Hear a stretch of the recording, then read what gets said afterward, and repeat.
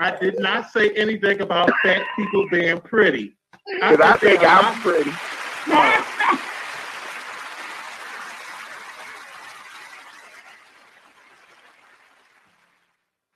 Greetings, greetings, greetings. I'm your host, Nate Kauser, coming to you on this Friday. I am being tested in every way, shape, fashion, or form. Y'all like my new glasses? Are they suitable? This was issue number 1 because I ordered contacts. I didn't order glasses. I went to go pick my contacts up, and there was a pair of glasses waiting for me. Okay. But they're not going to charge me for it, and I'm going to get my contacts in. So every silver lining, there's a silver lining in everything. But today we're going to talk a little bit about faith, belief, and what I'm understanding to be patience. Because you definitely need patience when trying to tap into your faith and your belief system. My guest today is none other than the Latanya Valencia Moss, soon to be Dr. Latanya Valencia Moss. And today's topic came from one of her sermons. I was watching one of her sermons that she does every Sunday virtually. The Powell Center of Be More. Go to her on Instagram. It's at the bottom of the screen also. And she was talking about this 7-day belief challenge. And at that moment, I had been practicing my faith a lot as we going on because everything that could go wrong is going wrong during this pandemic. I'm really practicing a lot of patience and stillness. And I'm not a panicky person anyway, but I'm really learning how to tap into that energy that is my patience and such. And that your sermon, Latanya, really inspired me to challenge myself. But I'll say to you before I introduce you, this was the most challenging challenge that I've had all summer long. Oh, wow. Okay. And I'll say one because I had to focus on my belief system and my ability to have blind belief and blind faith every single day. Sometimes we are on autopilot. Sometimes we are really focused in, but when you have to focus on it and give an intention every single day, that was difficult. So without further ado, I want to introduce Miss Latanya Valencia Moss to the Artist Exchange once again. She's been on here several times. So how you doing today? I'm doing very well today. I was telling Monty, did I say it right? Yeah, she said it right. No, it's Monty. Monty. And it's Monty. Monty. I was telling Monty that, the day it's been okay. It hasn't been as productive as I would have liked for it to have been, but I'll get productive after I'm done this. So it's kind of been a lazy morning a little bit. Yeah. It's felt like that this week. I don't know whether it's the weather or just this glooming political system that we're in right now, but it felt like we were dragging, or I've been dragging this week. But I want to jump right out there and jump right into this 7-day belief challenge that I was inspired by you. But can you give a little bit of backstory on your sermons? Many people don't know that you are a minister. Like I met you as a playwright and not a minister, but it made so much sense with the way you write your plays that you would be a minister and that you have a strong faith. But can you give us a little backstory on your ministry, and then we can get right into the belief family?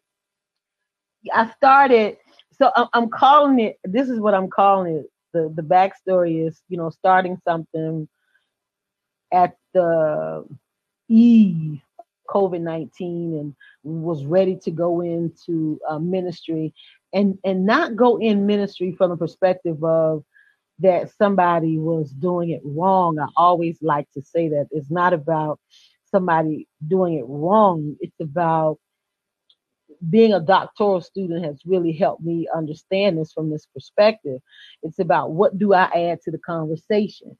And if what I have to add to the conversation is what somebody else is already saying, then there's really no need for my voice. But if what I have to add to the conversation is something that is not being said or is coming from a different perspective, then what I see, what I experienced, and what is it can I add to the conversation? So starting a ministry has been akin to that for me. What can I add to the religious conversation, the spiritual conversation that is not already there, that is not present? And if it's not anything, or if it's not warranted, then neither am I needed or warranted. So it's not about competing. It's not about lining up philosophies or belief systems, but it's really, for me personally, it's about perspective.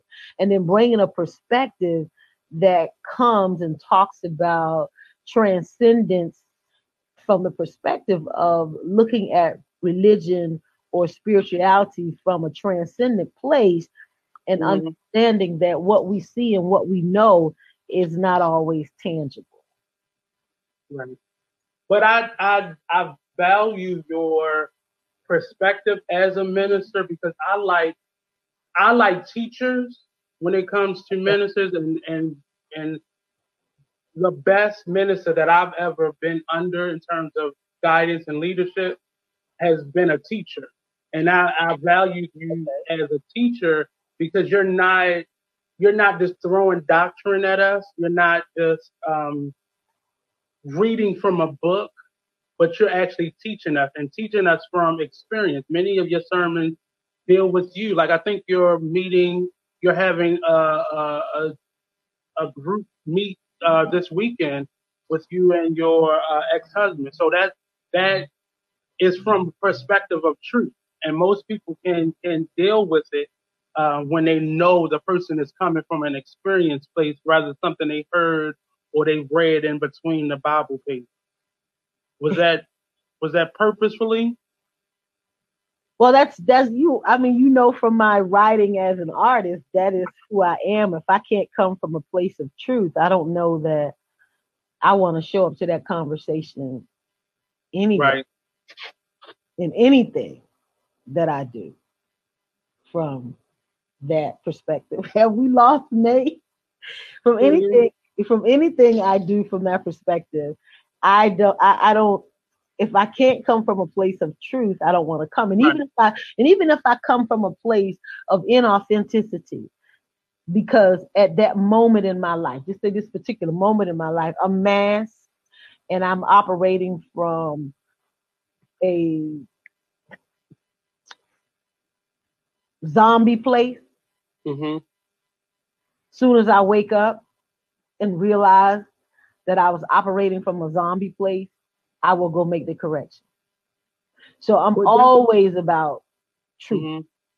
But that doesn't always translate when you are dealing with church folk. No, it doesn't. It doesn't. They get offended by your honesty. They do. And that certainly has been my experience. And my experience is not my religious experience per se has been a very painful one. Talk about it from a religious perspective, because I'm not religious. And so to say that I'm pastoring a church, or I have a church, and I'm even working on changing that so we can get me out of this title of pastor and get me out of these religious titles that have caused trauma, and people hear them and see them, and it further brings bondage and disillusionment with the Black church as we know it. I want to call myself a prophetic a prophetic leader or prophetic spiritual leader in the sense of I'm a woman who's standing on the principle that I have a relationship with Source, that I do. And that is my truth. And as a result of having a relationship with Source, it has not precluded me from struggling, from life, from being punched, from being persecuted, but what it has done is offered me God, whatever somebody's God of understanding is, as a co-pilot in my life. And I literally mean that, co-pilot. And as much as people try to say, God is the pilot, he's not. He's the co-pilot. People are driving and making decisions for their lives every single doggone day. And oftentimes without consulting anybody but their flesh, their desire, or whatever. So that's a misnomer when we look at it, because nobody is perfect on all the time, 100% of the time at all. So I espouse religion from the perspective of you have the ability to have a relationship with God. And in my case, coming through the Christian faith, that God is the Lord Jesus Christ in that sense. So I'm trying to make it make sense in a way where I don't offend anybody, but I tell my truth. The first time I've ever been to that type of church was I was asked to speak at the Ethical Society. I don't know if you've ever been introduced to them, but they're like a spiritual church. It's non-denominational from what I understand from it, but they have a guest speaker every Sunday, and it's more so of like a conversation with the congregation versus this person standing up here delivering a message. You sing a couple songs, somebody catch the Holy Ghost, but it was more so like a classroom setting. And I thought I was being introduced as like a second service or after the service conversation. And when I realized, oh, this is what you asking. It's the service. And I'm going to send it to you because I was rambling and I was sweating, and they told me like right before I started talking, and the pressure was on. But when you speak of it in terms of it being an exchange, that's why I like the fact that you are able to do this virtually before you have a brick and mortar, because you're setting the table for what your future sermons and conversations will be with them. And I love the fact that I can talk with you while you're teaching in that moment. That made the biggest difference. And I'm telling you, once that catches on, once people realizes that they require that level of truth, it's going to be hard for people to go back to what we had before. And many of us were, like for me, I have to be very transparent.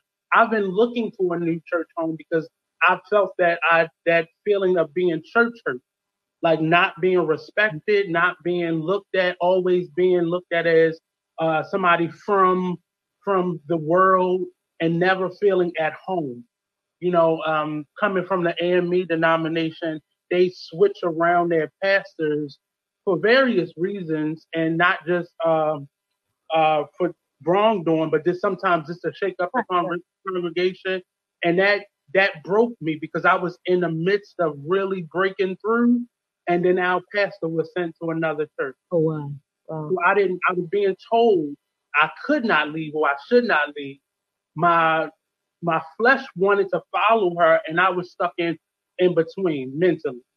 So, I really value this platform where we're able to have church, and I'm able to push the heart button and like and correspond, and you hear it and you're seeing it in real time. And I don't have to set up a meeting to have this personal conversation with you after church. I'm able to have an actual classroom setting church session. And it has made the difference for me. It really has. You don't mind having them, so I can count on you to have those conversations with me. But with teaching as my secular job, my profession, it's something that is orgasmic for me. Yeah. Because you can't be a teacher and an educator at your core. Not playing, not just for a check, not because it's job to do and have the summers off. But I'm saying you were created to educate and combat ignorance, or you're going to be turned on about anybody's level of inquiry, because that gets you high, because somebody is saying, teach me, tell me, I want to know, help me, grow me, stretch me, because that's what teaching does. And it doesn't feel, I mean, I'm not saying God is not in it, because I feel God in it. You know, I'm compelled. I just feel different. Do you feel different in your seat? Or has your son felt different in his seat when he joined you for those virtual church services? Do you feel different? Well, when you say the word different, for me, I certainly feel different in the sense of, like I said, I've experienced so much persecution for being so different and for being so misunderstood. And so I didn't start a ministry to say, well, now nobody can hurt me. I want to say this very clear too. So I didn't start a ministry to say, oh, okay, so if I start my own, then nobody can hurt me. No, as long as there are human beings, you'll get hurt. It doesn't matter what you do. Hurt has to do with our imperfection as human beings. We're imperfect. And so hurt is always a part of the equation. So when you understand it from that perspective, you wear forgiveness as a garment. Forgiveness is like this tissue. It's constantly with you, because you got to blow, it's constantly with you, because you understand you're dealing with flawed people, and you're dealing with people who vary in their level of consciousness. Everybody is not on the same level. Everybody's not in the same place, even though we may espouse the same religion, even though we may espouse the same God, even though we may at a foundational level believe the same thing. How that manifests or is revealed in each one of our lives is different. And so I didn't go in not thinking that it wouldn't be. I went in with that clear understanding as an academician, as an educated woman, that I know that in terms of hurt and people and disappointment, no church is ever going to ward itself off from that or safeguard that part of humanity, because that's humanity. It has nothing to do with deity. That's just humanity. And people get hurt where humans gather. Period. I'm not out here going, ooh, okay, no, this is a safeguard for me. No. But I can say virtually has allowed me to present the gospel in a way that I have not had to be inundated by serving in a capacity of really dealing with the heaviness of ministry from that perspective. I do get people offline, will you pray for me? I do get people offline, will you counsel me? And I do those things as I am able to do, because I don't have a brick and mortar. It's not somebody that's officially a member of the church or anything like that, but I'm streaming live. So because I'm streaming live, my DM is full with people who have questions, people who are asking for money, all kinds of things that go along with a person's understanding of ministry and church and what it is and what it does. But I'm breaking all of those rules for me personally about what it is and what it does. And even though that's what you're used to, then I have no offense to you going to what you're used to. But what you will not do is put me in a box that you are accustomed to being in. You're not going to do that. Yeah, you can follow her on Tonia. You can follow her on Facebook, where most of her services. I said somebody commenting somewhere like I'm missing something. Yeah, it's in the comment section. Oh. So this is live on Facebook and YouTube, so people are able to see you. Oh, okay. So I did a watch party, but you got stuff going on. I'm like, somebody commenting somewhere. I'm like, okay, all right. Well, thank you. And this is why tech-wise, I'm lost, because Marnie has made it so easy for me to just sit here and talk. And that's all I have to do is log in and talk.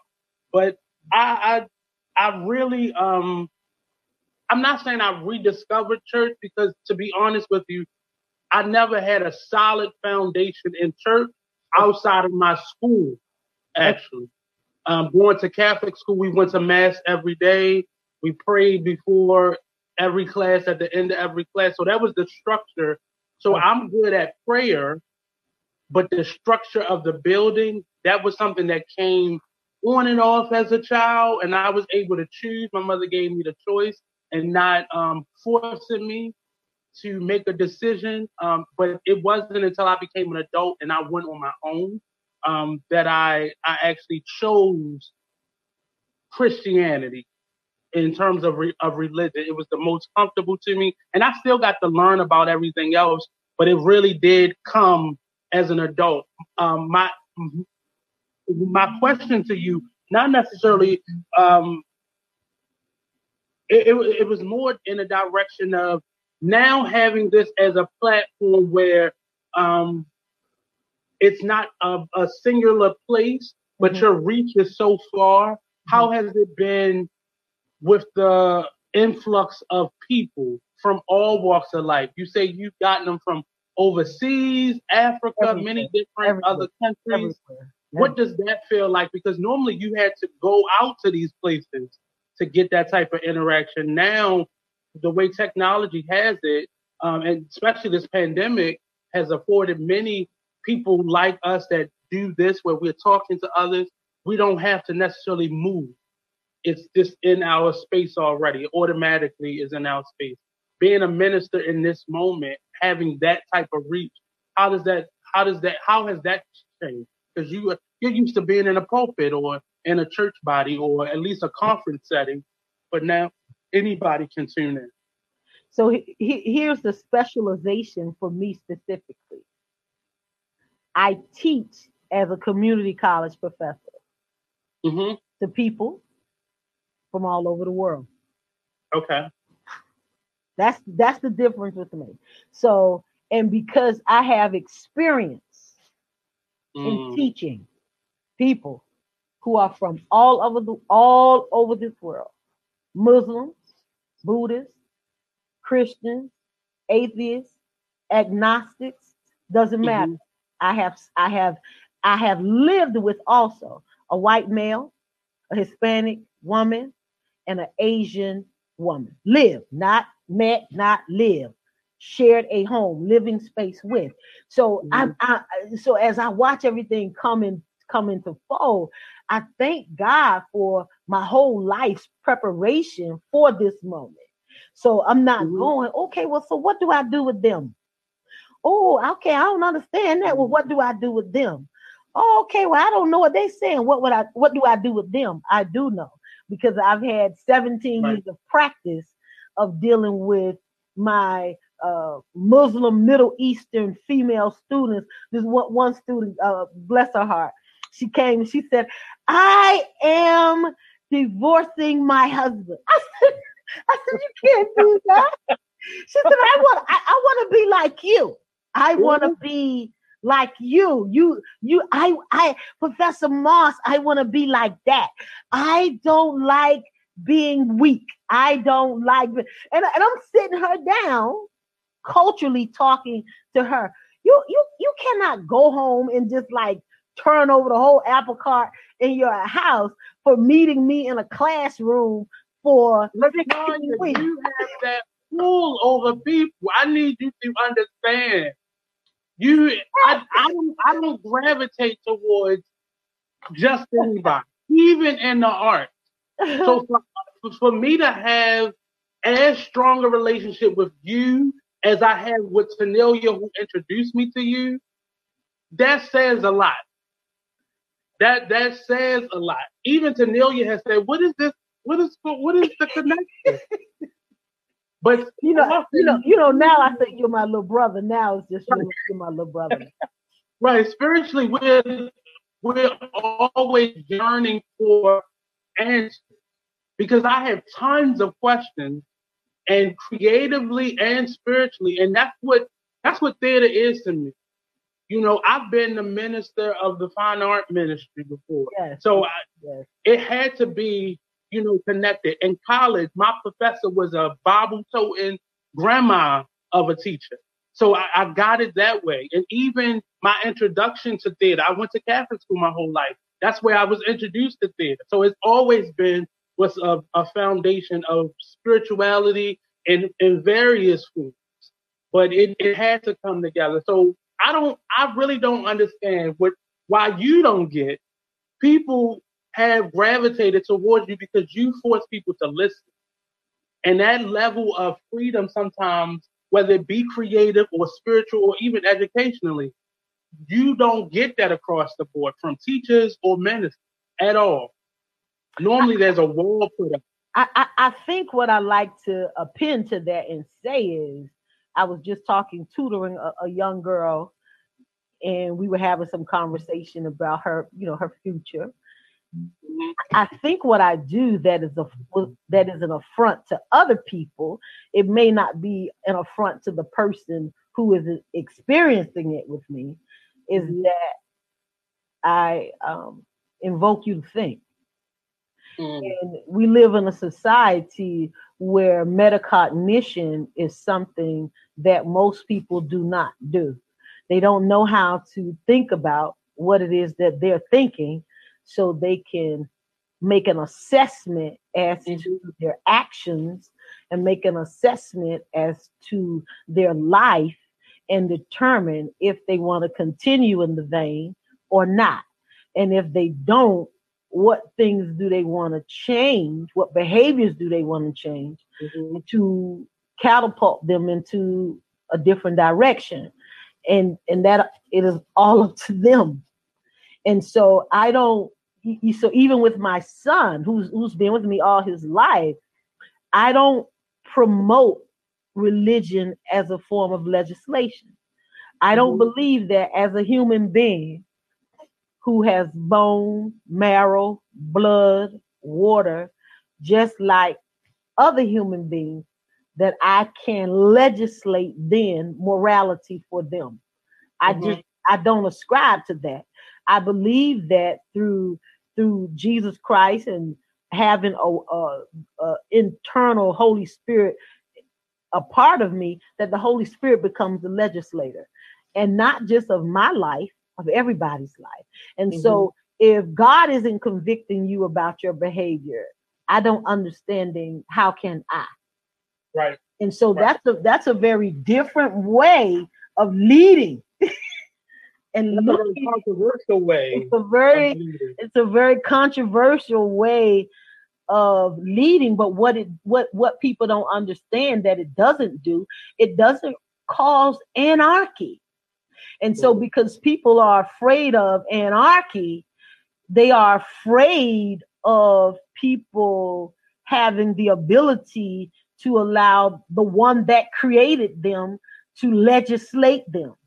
And so it's like man getting in God's business. I don't want to be in God's business in that way. So I might be doing God's business, but I don't want to get in God's business, because in order for me to get into God's business, then I simultaneously not just play God, but I play God for you. That is what I refuse to do. And that can be dangerous on indecisive spirit. Because then what if you capture them? Then you are seen to be infallible, or you are seen to be perfect. Right. I'm just saying, but what happens when you are seen, like your flesh is seen? Yeah.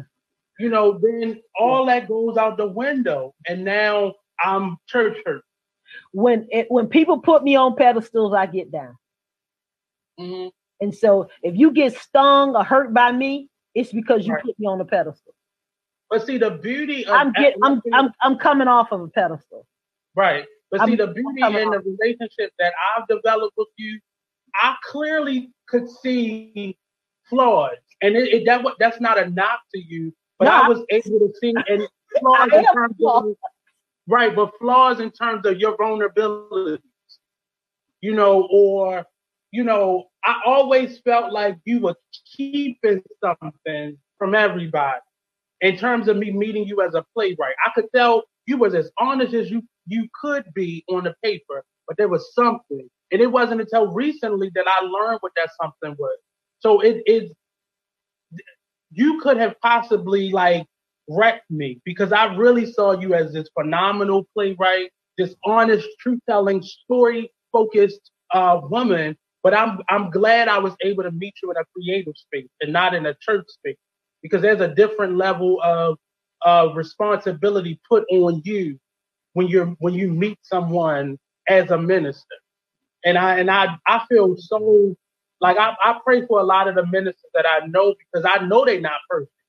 And I just hope that people once they realize that they aren't, shifted from the truth that God has given them to kind of speak to all of us with.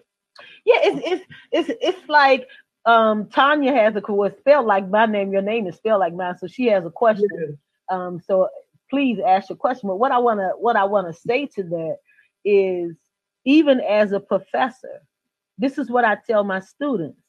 I'm sitting, we're in this room together. We're closed in the room. We're in this room together. I'm really no different than you. Right. Except for the assignment that I have. Mm-hmm. The assignment that I have is to be the facilitator of learning. Right. The assignment that you have is to learn. But those assignments does not mean that when I walk out of here, I'm not going through a divorce. Doesn't mean that. It doesn't mean when I walk out of here, I'm not feeling lost. It doesn't mean that. When we come into this room, we can literally be experiencing the same thing. And the only thing that differentiates us is the fact that I play a different role than you play. And that's no different than in religion. So, or church or ministry, I just play a different role. But the role I play does not preclude me from being human. It does not preclude me from being vulnerable. And I think the misnomer here is also the expectations. So I'm going, and some people might not agree, and you don't have to agree, because I'm never looking for agreement. The expectation here is that even the people, you put something on a leader to live a certain way that you won't live. That's crazy to me. If you're going to say to me, because I have a title, then I shouldn't fornicate, and say because you don't have a title, you should.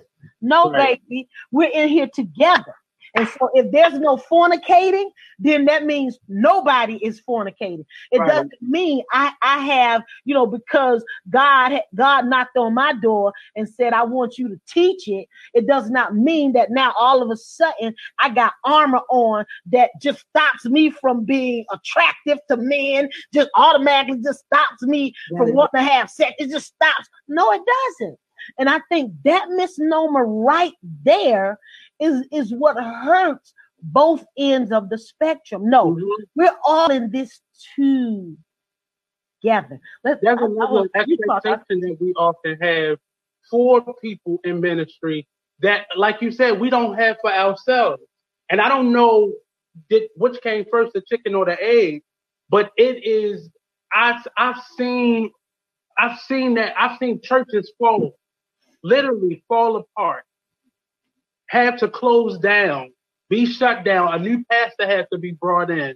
Congregations shifting over because people had this belief in their pastor that was unbelievable. Right. Yeah. Unmeasurable. I like that. Unbelievable. And it's a measure that you have on your pastor that you don't have on yourself by virtue of title. Now, I'm not saying that title does not have responsibility. Both does. I have a responsibility to grade my students by the end of the semester, enter a grade in a system so that that grade can allow them to go forward. I have a fiduciary responsibility, but they also have a responsibility. They have a responsibility to turn in the assignments and do the assignments and make sure the assignments are done so that I can do my responsibility. So those things happen together. She said, I think the issue is not the falling, but Okay. So she asked the question of, I'm trying to see, what if they didn't put you on a pedestal? A pedestal. You're put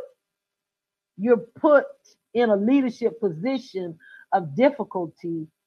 Here you've seen them fall, and you push to assist in their mess, the leader.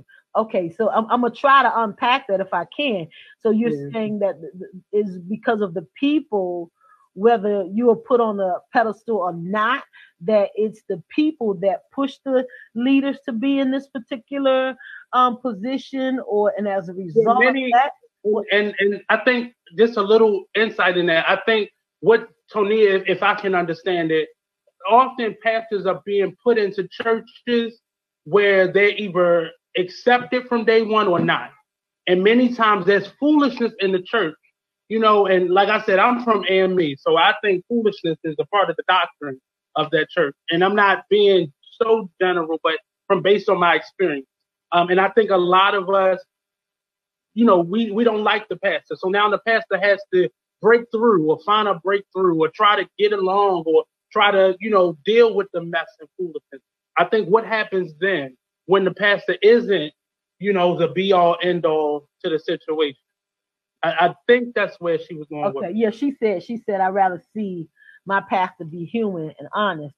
Well, in terms of me, anybody will tell you, for me, you're going to get that, because just across the board, no matter what role people watch the relationship I have with my son. Why is it so? Because I've always been human and honest.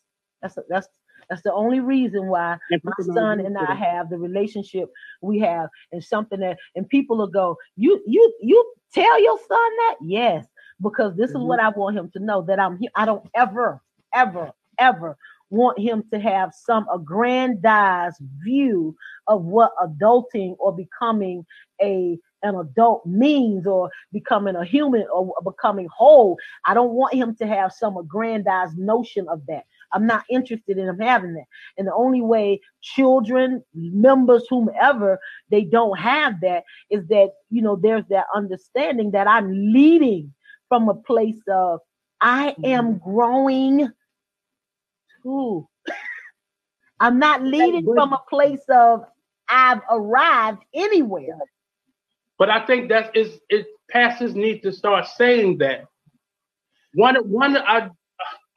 I'm not going to say her name because of what I'm about to say, but one of my favorite pastors in the world, I'm a member of the church, and we're all, in the midst of me going through this, I'm still a growing man. So I have needs and yearns and all those things like everybody else. And we got on a subject matter, and she said, I have trouble when I go on a date with a man, not allowing him to sleep over. And I had never heard a pastor, coming from Catholic church, you don't even know these people have a past life. All you know is the person standing in front of you. So for a pastor to say, I have trouble not sleeping with people that I'm attracted to when I'm in a situation, on a date or something. And I had never heard that level of honesty. It didn't make the struggle easier for me, but it put it into perspective that no matter where you are on that spectrum of a relationship with God, it's going to be an issue. It's going to be something that pops up. Tonia says, unfortunately, many pastors have the I've arrived mentality. No. Yeah. To really arrive means you're ready to be called home in my mind. So to say you have arrived, then that means your destination and your time here is complete. You're done. We really have no more use for it. Yeah, if you arrive, that means you're exiting. You finished. You're about to exit off the scene. So as long as I'm on the scene, I am arriving. It's a gerund. It's an ing. It's a moving thing. It is not an ed. It's never a past tense thing. It is a continuing thing that is happening in present perfect tense. All y'all English people out there, whatever the tense is, but it's definitely not a past tense. It's not I arrived. It is I am arriving. And in my arriving, I am still making mistakes, Mm-hmm. sometimes egregious ones. Right. And then I'm thinking, I just watched. I've been watching a lot of YouTube. I've been listening to Babyface a lot, and it amazes me how a man can speak not for a woman, but write music that speaks to who women are, what they struggle with, what they go through. And this takes me to the next part of the conversation. You have said many times you feel God is pointing you in a direction and placing you in places where you are overseeing everyone, but mostly men. What has given you what experience do you have that you feel prepared, or do you feel prepared to minister to this body of men? That's a good question in the sense of let me see. Her name is Tonia. Uh-huh. Okay, Tonia, help me. I don't know you, but I'm gonna see if I can unpack this. But she seemed to be in line with, or at least feeling the conversation. She grew up in the church. She's a minister kid as well. Okay. So she understands the conversation. Let me see if I can unpack this. I reared my son for marriage. Okay. I reared him for marriage. I reared him to be able to speak a woman's language. Okay. Most of the issues that we have in society, society is patriarchal. And so because it's patriarchal, all of the criticism or critical thought or thought leaders come from men. And so if everything is coming from men, then we continue to stay in a patriarchal framework. And as long as we stay in a patriarchal framework, we keep the divide. Okay. So as a woman, if I'm dressed in a woman with breast and hair, and I can smile and you look at me, and whatever your ideologies are as a man, when you look at me, you feel attracted to me and you see my breast, you're going straight to that part of you that goes ding, ding, ding, ding, ding, ding, ding, ding, ding, ding, woman. Okay. And so that alone will draw you to the conversation because, okay, she's cute, she's attractive, all that stuff that's happening with the man. But then when you come to the table to have the conversation and you expect me to lack intelligence, or you expect me to really fall at your feet and you experience the opposite, you sit up straight. And you sit up straight because you're going, now how she's incarnated.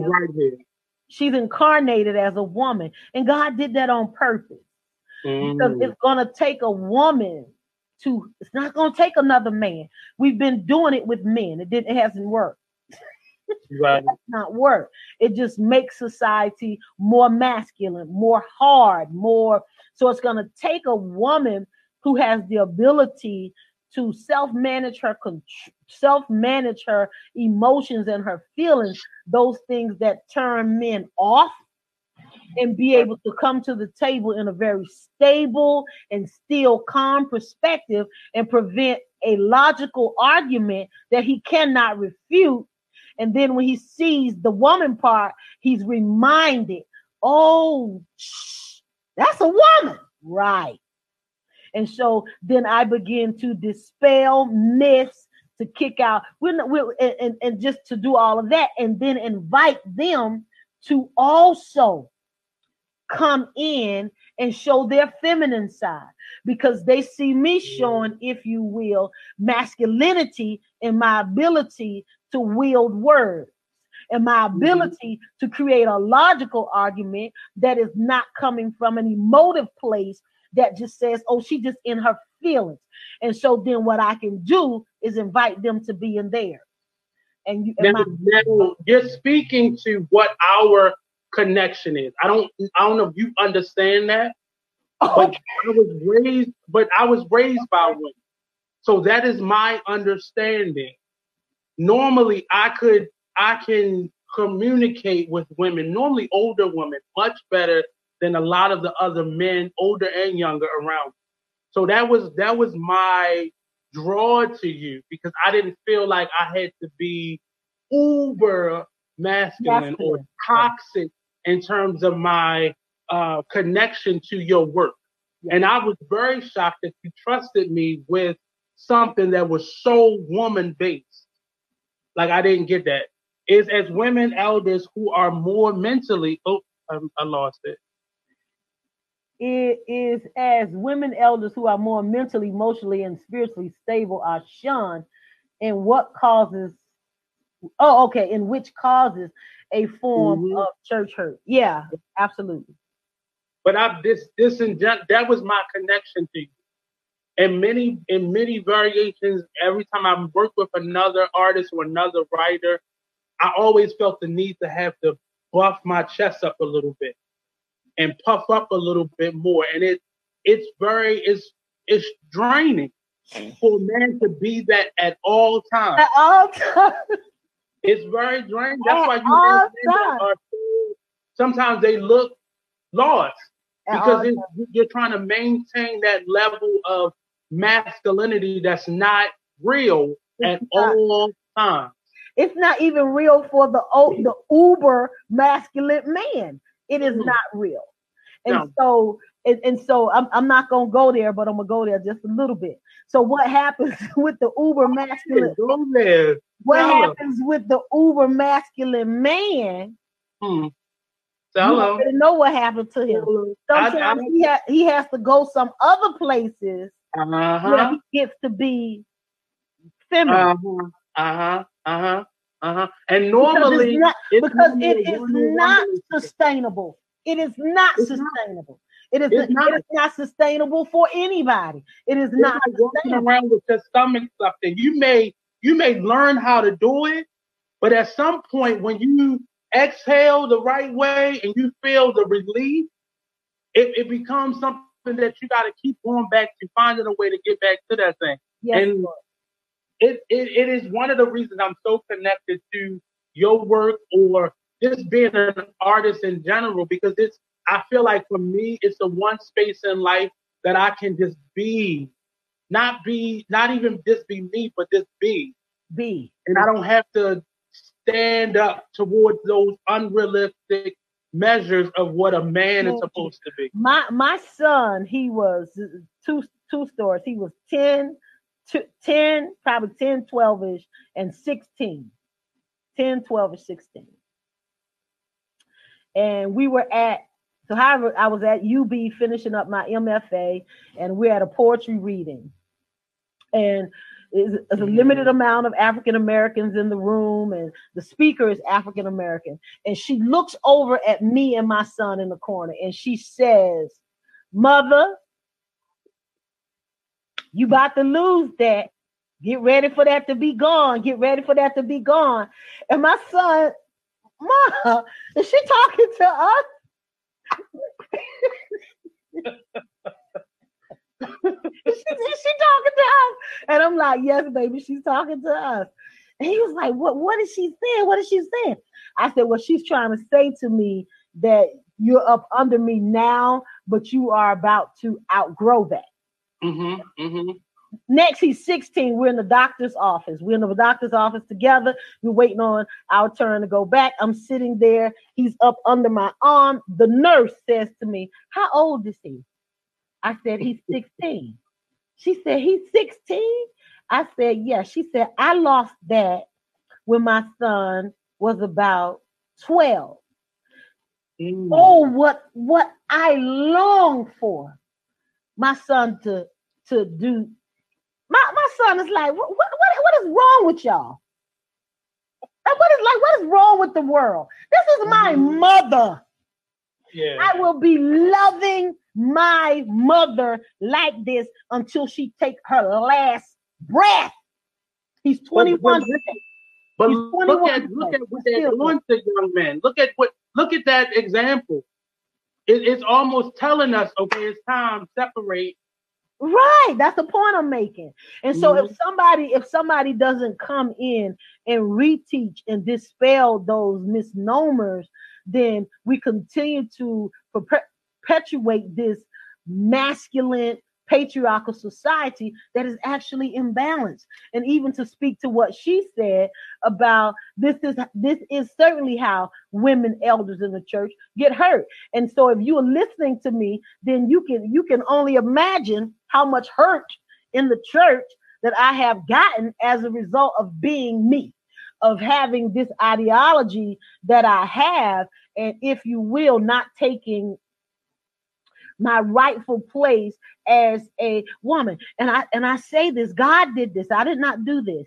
And for much of my life, I hated it. And I want to say that today. Be clear. For much of my life, I have hated it. I have cursed my own self, my own being, crying out to God, asking God, why would you give me all this power, all of this strength, and make me a woman? I'm constantly just persecuted and, censored and all of those things, because as a woman, I'm not supposed to be able to think. And he said, but that's the point. It's taken me years to get. No, I didn't make a mistake making you a woman. I need you to be you, clothed as one. I can use you the same way if you was a man. You'll just fit right in with the. No, I want you to stick out as a woman, to demonstrate something and show something. But it's taken me pretty much most of my life. And my mother, if she was here, she would to understand that and get that, because my mother, even somebody's gonna kill my daughter. My God, her mouth, the way she thinks, somebody gonna kill my daughter. My daughter. Why? Because she's a woman. And as a woman, you're not supposed to have those thoughts, LaTanya. You're not supposed to be able to think that way. You're not supposed to, that's not supposed to make sense to you like that. You're supposed to get over there and So with that in mind, yes, Tonia, I have had plenty of church hurt as a result of that. But I've come through that. To say, if you don't like it, you need to take this up with Elohim, because who you will not take it up with is me anymore. Mm-hmm. You Can take you it up. imagine how many men feel like what you just presented just now? Can you imagine how many of us are living life and living through life with a voice, with a personality, with urges that don't fit the shell that we've been put in? And this isn't about sexuality at all. It's so for me, it wasn't an anger, it was embarrassment. Because often those traits shine through whether you are realizing it or not. Mm-hmm. And when people see it, they automatically attach that to your sexuality and not to your calling life or your presence or your gifts and talent.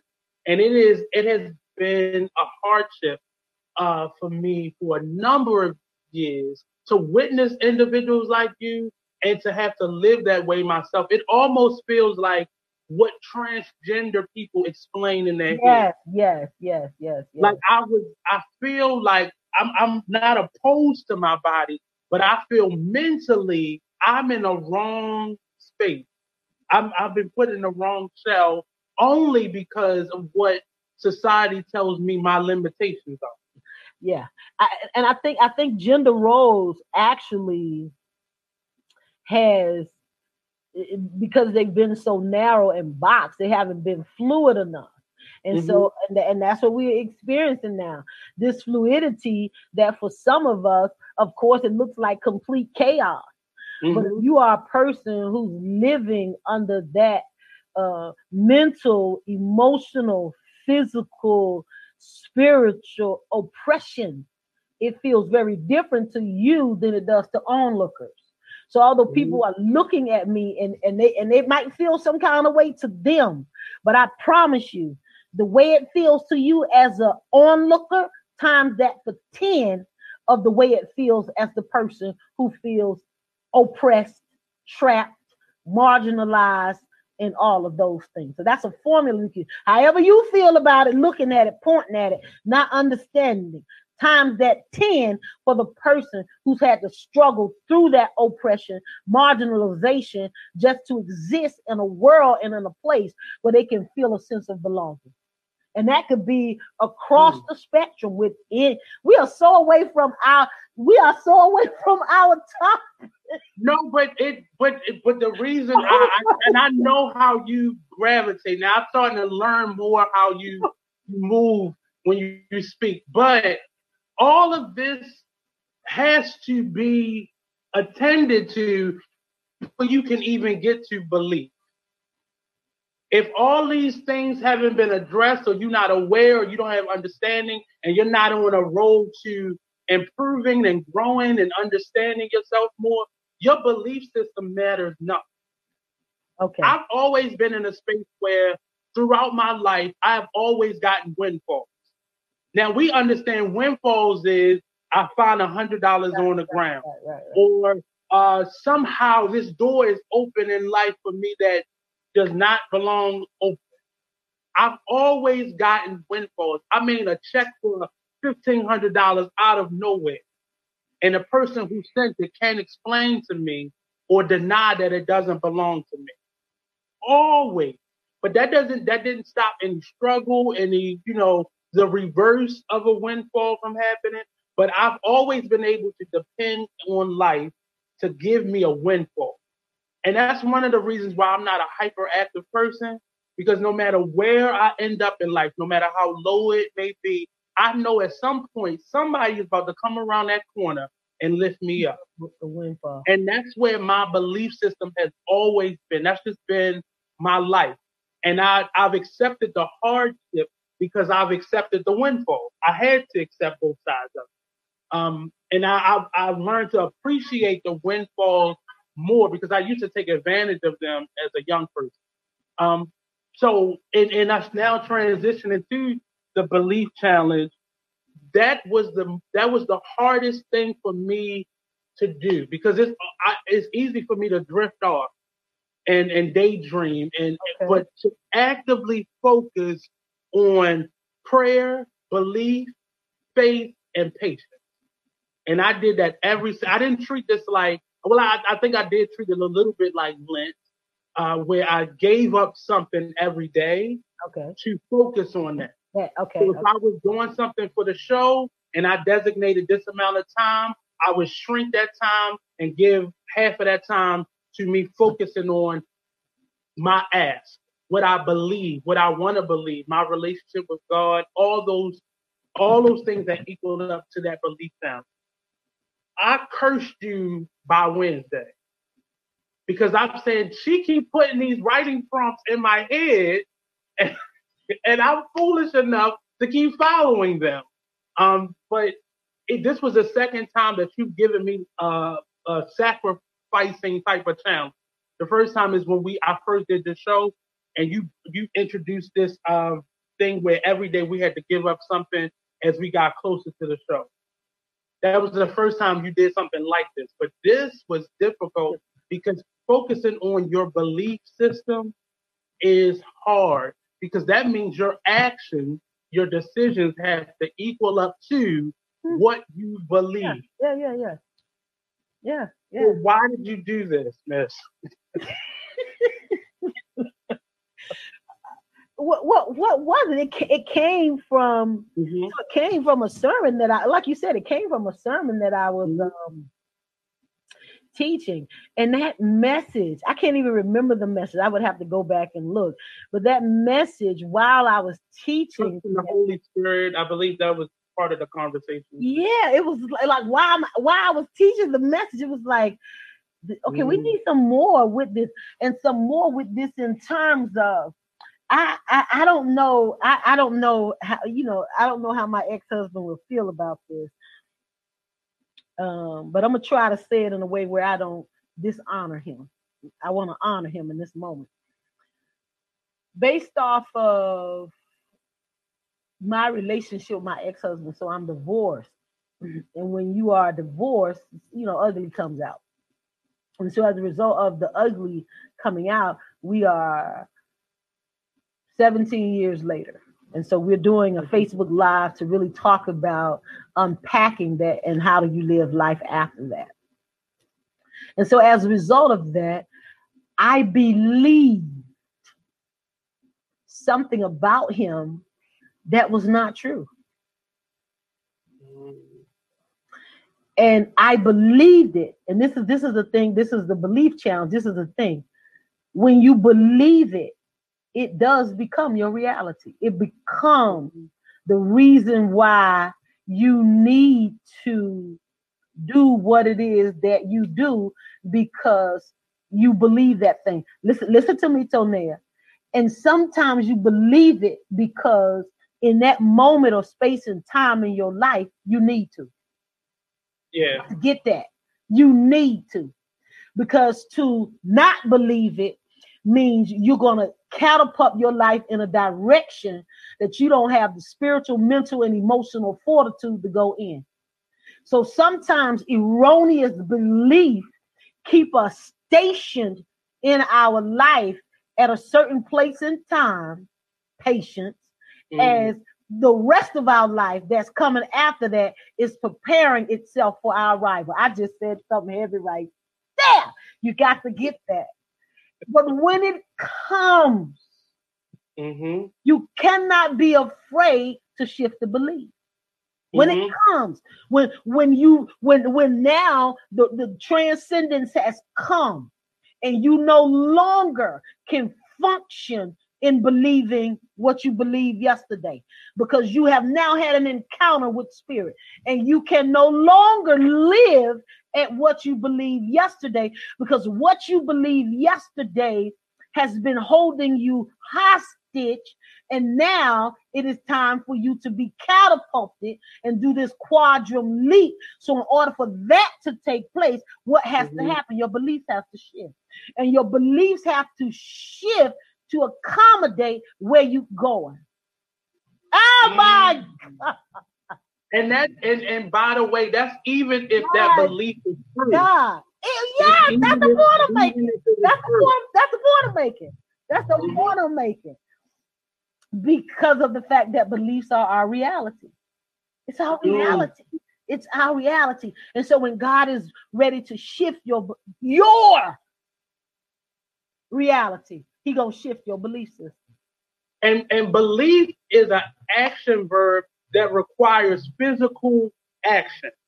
It requires a physical action. So you, on your day-to-day life, that's why it was so hard, because that belief, the things, so on that Sunday after the sermon, literally while you was doing it, I have to make things manifest into reality because it obligates me to push forward. So I made the flyer. So me making a flyer, I posted the flyer. So once I posted the flyer, I had to make a list. I had to jump the gun before I even spoke to you. I know. I was like, Nate, what? But just understand, I'm listening. You didn't even give me a chance. And I wasn't mad. I was just like, okay, God, I hear you, but Nate, for real though, give me a minute. I know I said it. I'm on it, and you was like, look, I got to do something with this. It's because when I feel but see, that's from years of not moving on what God is speaking to me. Years of me saying, well, God, I know that's what you asking me to do, but I'm gonna go over here because that doesn't fit me. I can't wear that. That doesn't look good on me. And I jumped into it because I made a list of things I wanted. Things I really wanted to believe about me, about other people, about situations. And every day I had to actively agree with those decisions that I made and I put on that list. That's what made it hard, because I did not want to believe certain people were changing, that they could change. that God was going to create a change, and I could not. It was hard, and by Wednesday I was like, I'm about to tell her something because it felt unfair for me to have to believe in something that had hurt me, or make an intention on something that had hurt me, a positive intention. That was very difficult for me. But here's the belief system about things that hurt us. Mm-hmm. They hurt us to move us. Mm. So I was staying still. Yeah. I was you're still because you're focusing on the pain. Mm-hmm. Anytime you focus on the pain, you're not gonna move.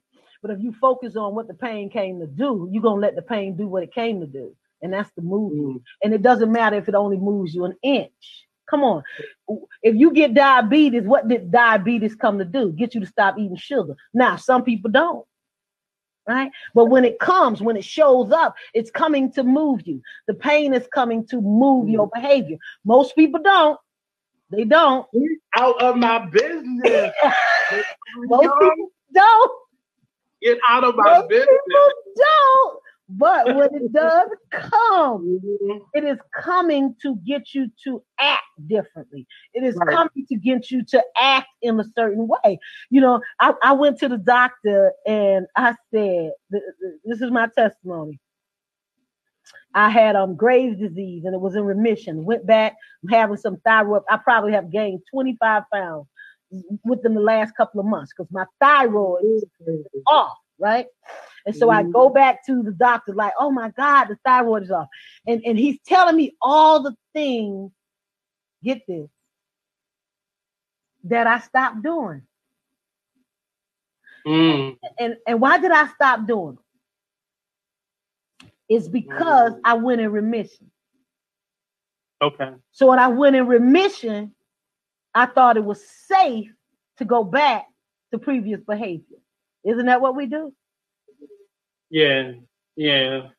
When I went back to the previous behavior, I called back into my life the same disease. So I said, okay, God, I hear you. The pain showed up because that cannot, and this is the part we miss, it can no longer be my life. It can no longer be the way I exist, the way I flow, the way I move. We don't want to do that. We're always looking for a way to go back to what we've been delivered out of. We always look, for some reason, back there seems to always be more comfortable than right here and what the future has in store for us. That pain comes to move us. So when you get it, you got to say, so when the doctor say, okay, you need to exercise.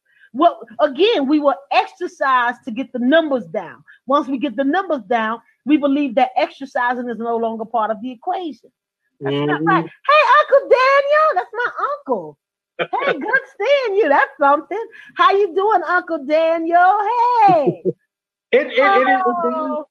It makes a lot, like, that's why I wanted to bring you on to talk to you about what I experienced in that 7 days and maybe what you've experienced, or if somebody else gave you comments on them trying it. But I know it was a test of faith. Yeah, for me too. It definitely was.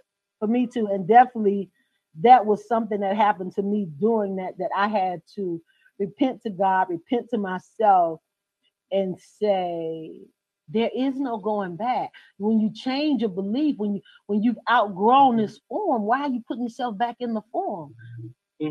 Just move on and be willing to explore the more of life. How do we get to experience the more of life when we're just content with experiencing what we've always had? You'll never get to experience the more of life. And so sometimes you got to, okay, I can't do that. Like literally, done.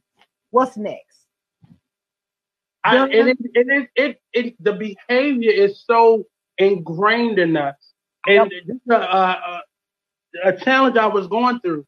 I've never had an issue with my sugar levels, but as we get older, 40 is approaching, so I'm having issues with regulating my sugar. And I went to the doctors, and a normal number is between 4 and 5 with your sugar level.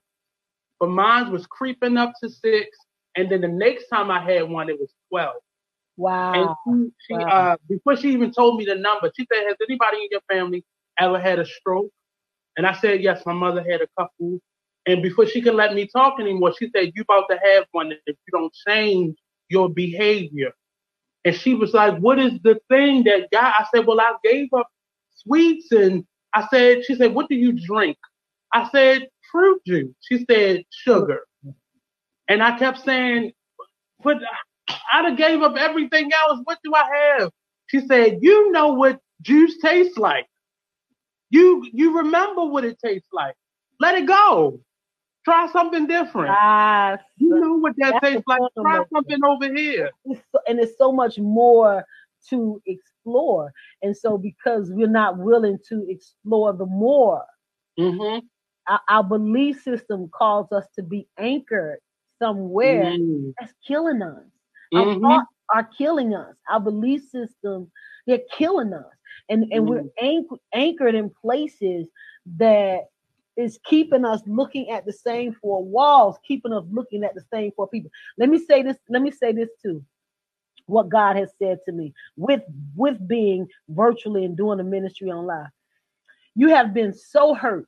This is me. You have been so hurt moving through and flowing through Baltimore. You've been so hurt moving through. But even Baltimore has almost 700,000 people in the city proper, not county, city. Do you know all 700,000 of them? Right. Keep tabernacling around these few hundred people and being, feeling some kind of way, moving through this same system of these hundreds of people, and how these hundreds of, not even thousands, how these hundreds of people see you. Daughter, I got so many more people who can see you, that would gravitate to the words that I put in your mouth and where I want to take. But I can't do that if your belief system is so anchored here. Let me move you from the past. And so then that becomes a belief. So now my affirmation is, I am amazing. I meet amazing people and I do amazing things. And listen, I meet. I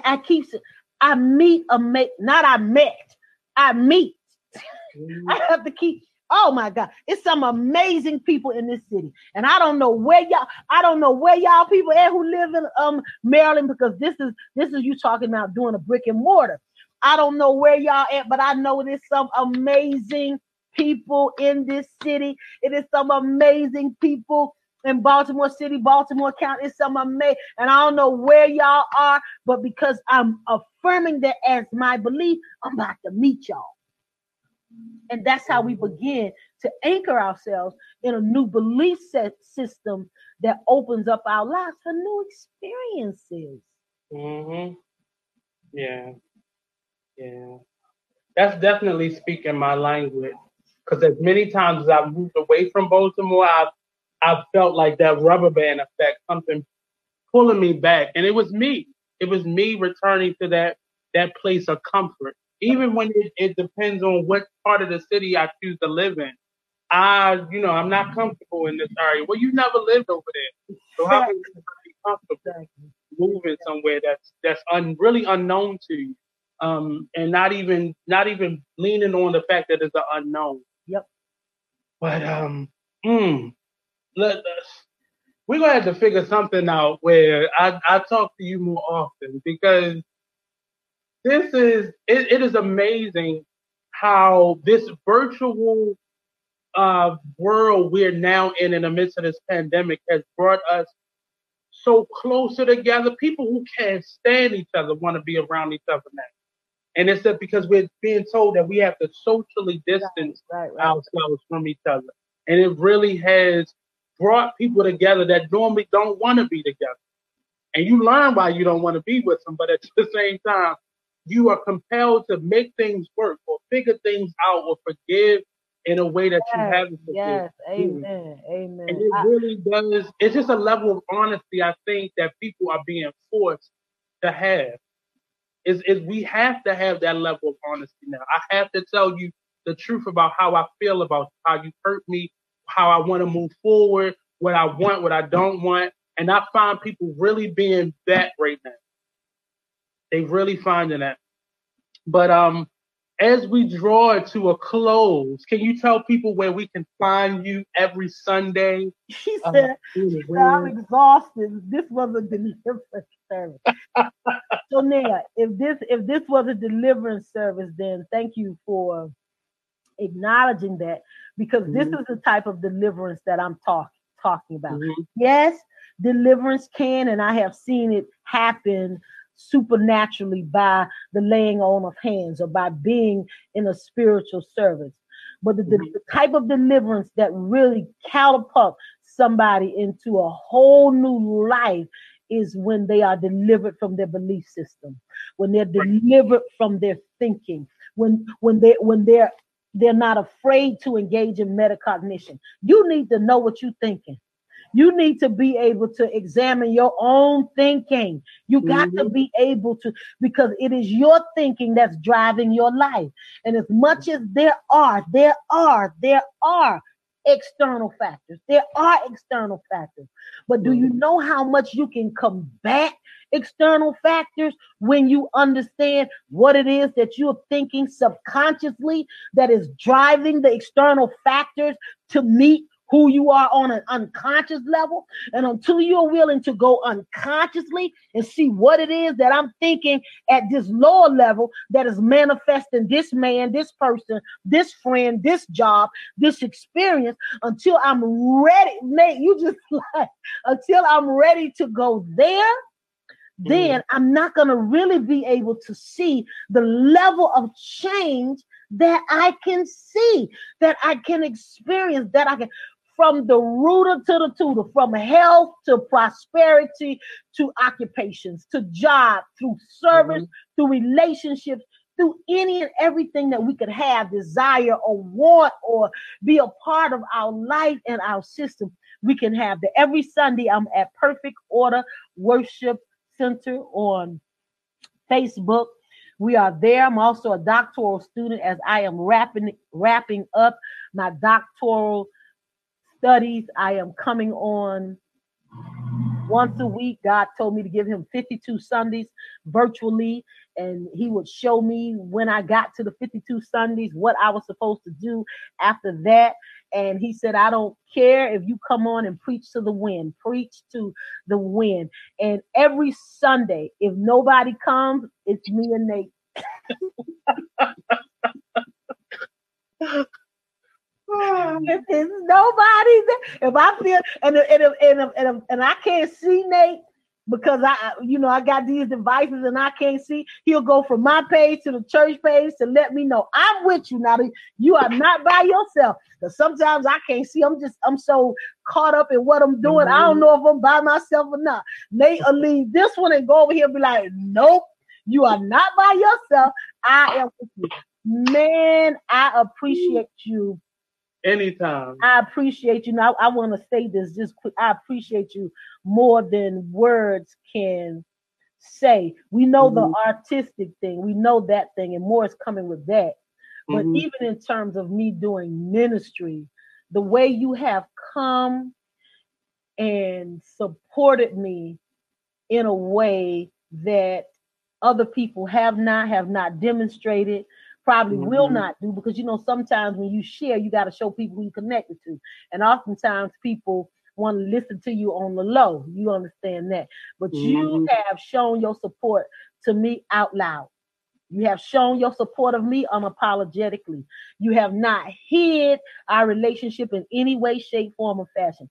And that is certainly why I am here today, because I endeavor to do the same. I'm not interested in being in no secret clandestine relationship with anybody.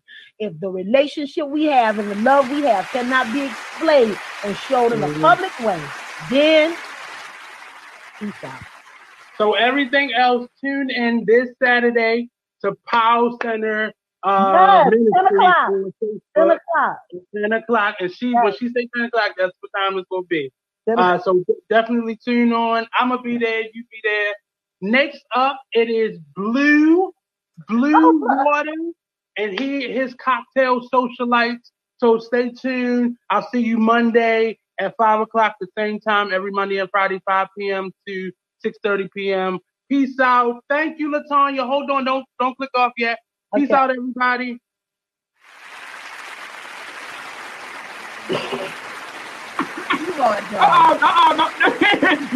Yeah, that's right.